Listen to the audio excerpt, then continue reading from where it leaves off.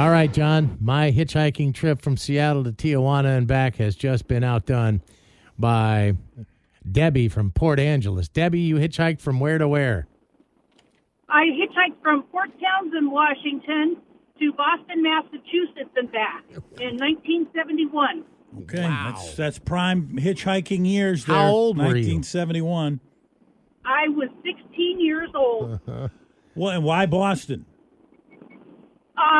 Well, if you know Port Townsend, it was kind of a podunk in the 60s and 70s. And I kind of wanted to get out of there. So we kind of thought of how far can we go? And me and two buddies, a boyfriend and another friend, threw a dart and said, well, let's go to Boston. So you were with two guys. Yeah, we started out two guys and a dog. And then we got, I think it was Toronto on the way there. The one friend turned back, so it was just me and my boyfriend and the dog. Wow. That's still hard to, with three of you and a dog, to get picked up.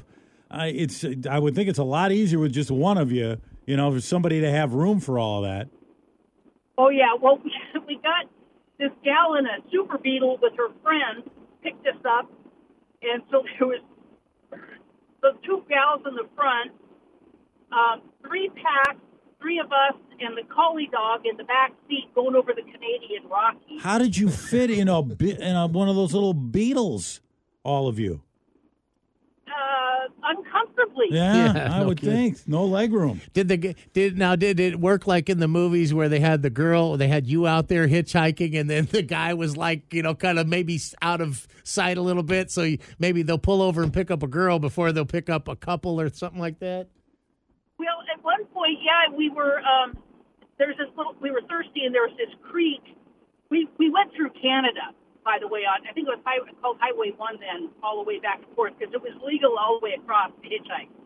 And we were filling the canteens, and my boyfriend was filling the canteens, so I was up on the road with my thumb out, and these two people pulled over, and I leaned down and said, hey, we got a ride, and he came up the hill, and those people took off. So maybe I dodged a bullet there, Yeah.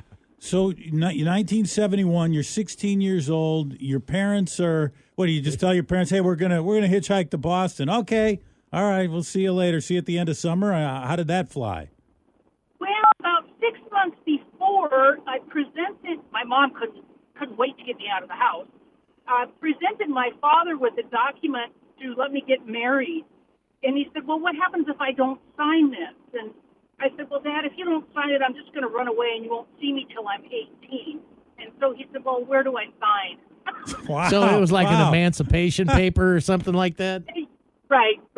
Yeah. I was actually married. But, So you had gotten married and you didn't even tell your parents about it? no, they signed the paper so I could get married. Gotcha. At Now, that time, you had to be pregnant if you were under 17 to get married in Washington State. So we went over to Idaho, where I could get married as long as I had one. Both parents signed Mama the raise a document. hell Everything raiser. flies there. Oh God, yes, that was the 70s too. So what did you end up doing with your? Well, before I ask you what you ended up doing with your life, how did you get back? Did you hitchhike back, or did you get some plane tickets? You did hitchhiked all the way back. Hitchhiked back, and it was late September, and it was. Let me tell you, it was cold up in those mountains in the Rockies. And doesn't I-90 run right into Boston too? I don't know, but we I went think through Canada because it was legal to hitchhike. Yeah. And whatever happened to this guy that you made all these adventures with? Oh, well, we lasted about 4 years, and then about, 30-some years ago, he moved to Thailand, and I've only seen him once since. Hitchhiking around Thailand. And you've done what with your life? I'm guessing you're a teacher.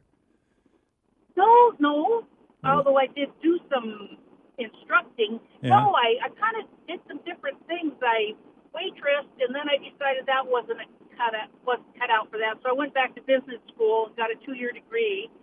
And then I sold heavy equipment tractor parts for about 15 years at Caterpillar and John Deere dealership. And then I went back to school again. And then I worked at a hospital in the IT department. How old were you when you last hitchhiked? Last week. Oh gosh, I I'm mean- probably 18 or 19. Yeah, it didn't last too much longer than that. Okay. No. Yeah, it was a different time, and it was just not uncommon back then to see. In fact, it was common to see people hitchhiking back in the early 1970s. You know, if I got picked up, let's say, let's just say for a round number 20 times or something, if you just took a cross section of 20 people, I would probably say 17 of them were really nice and 3 of them were kind of sketchy as hell. Yeah, that's pretty good. It's The probably ones not. you picked up, Yeah, or the ones that picked you up. the ones that picked us up. Yeah. Yeah, we had there. It was interesting. We got a truck driver. We had some lady gave us a ride and made us sit in the front seat. It was almost like she had a gun on us.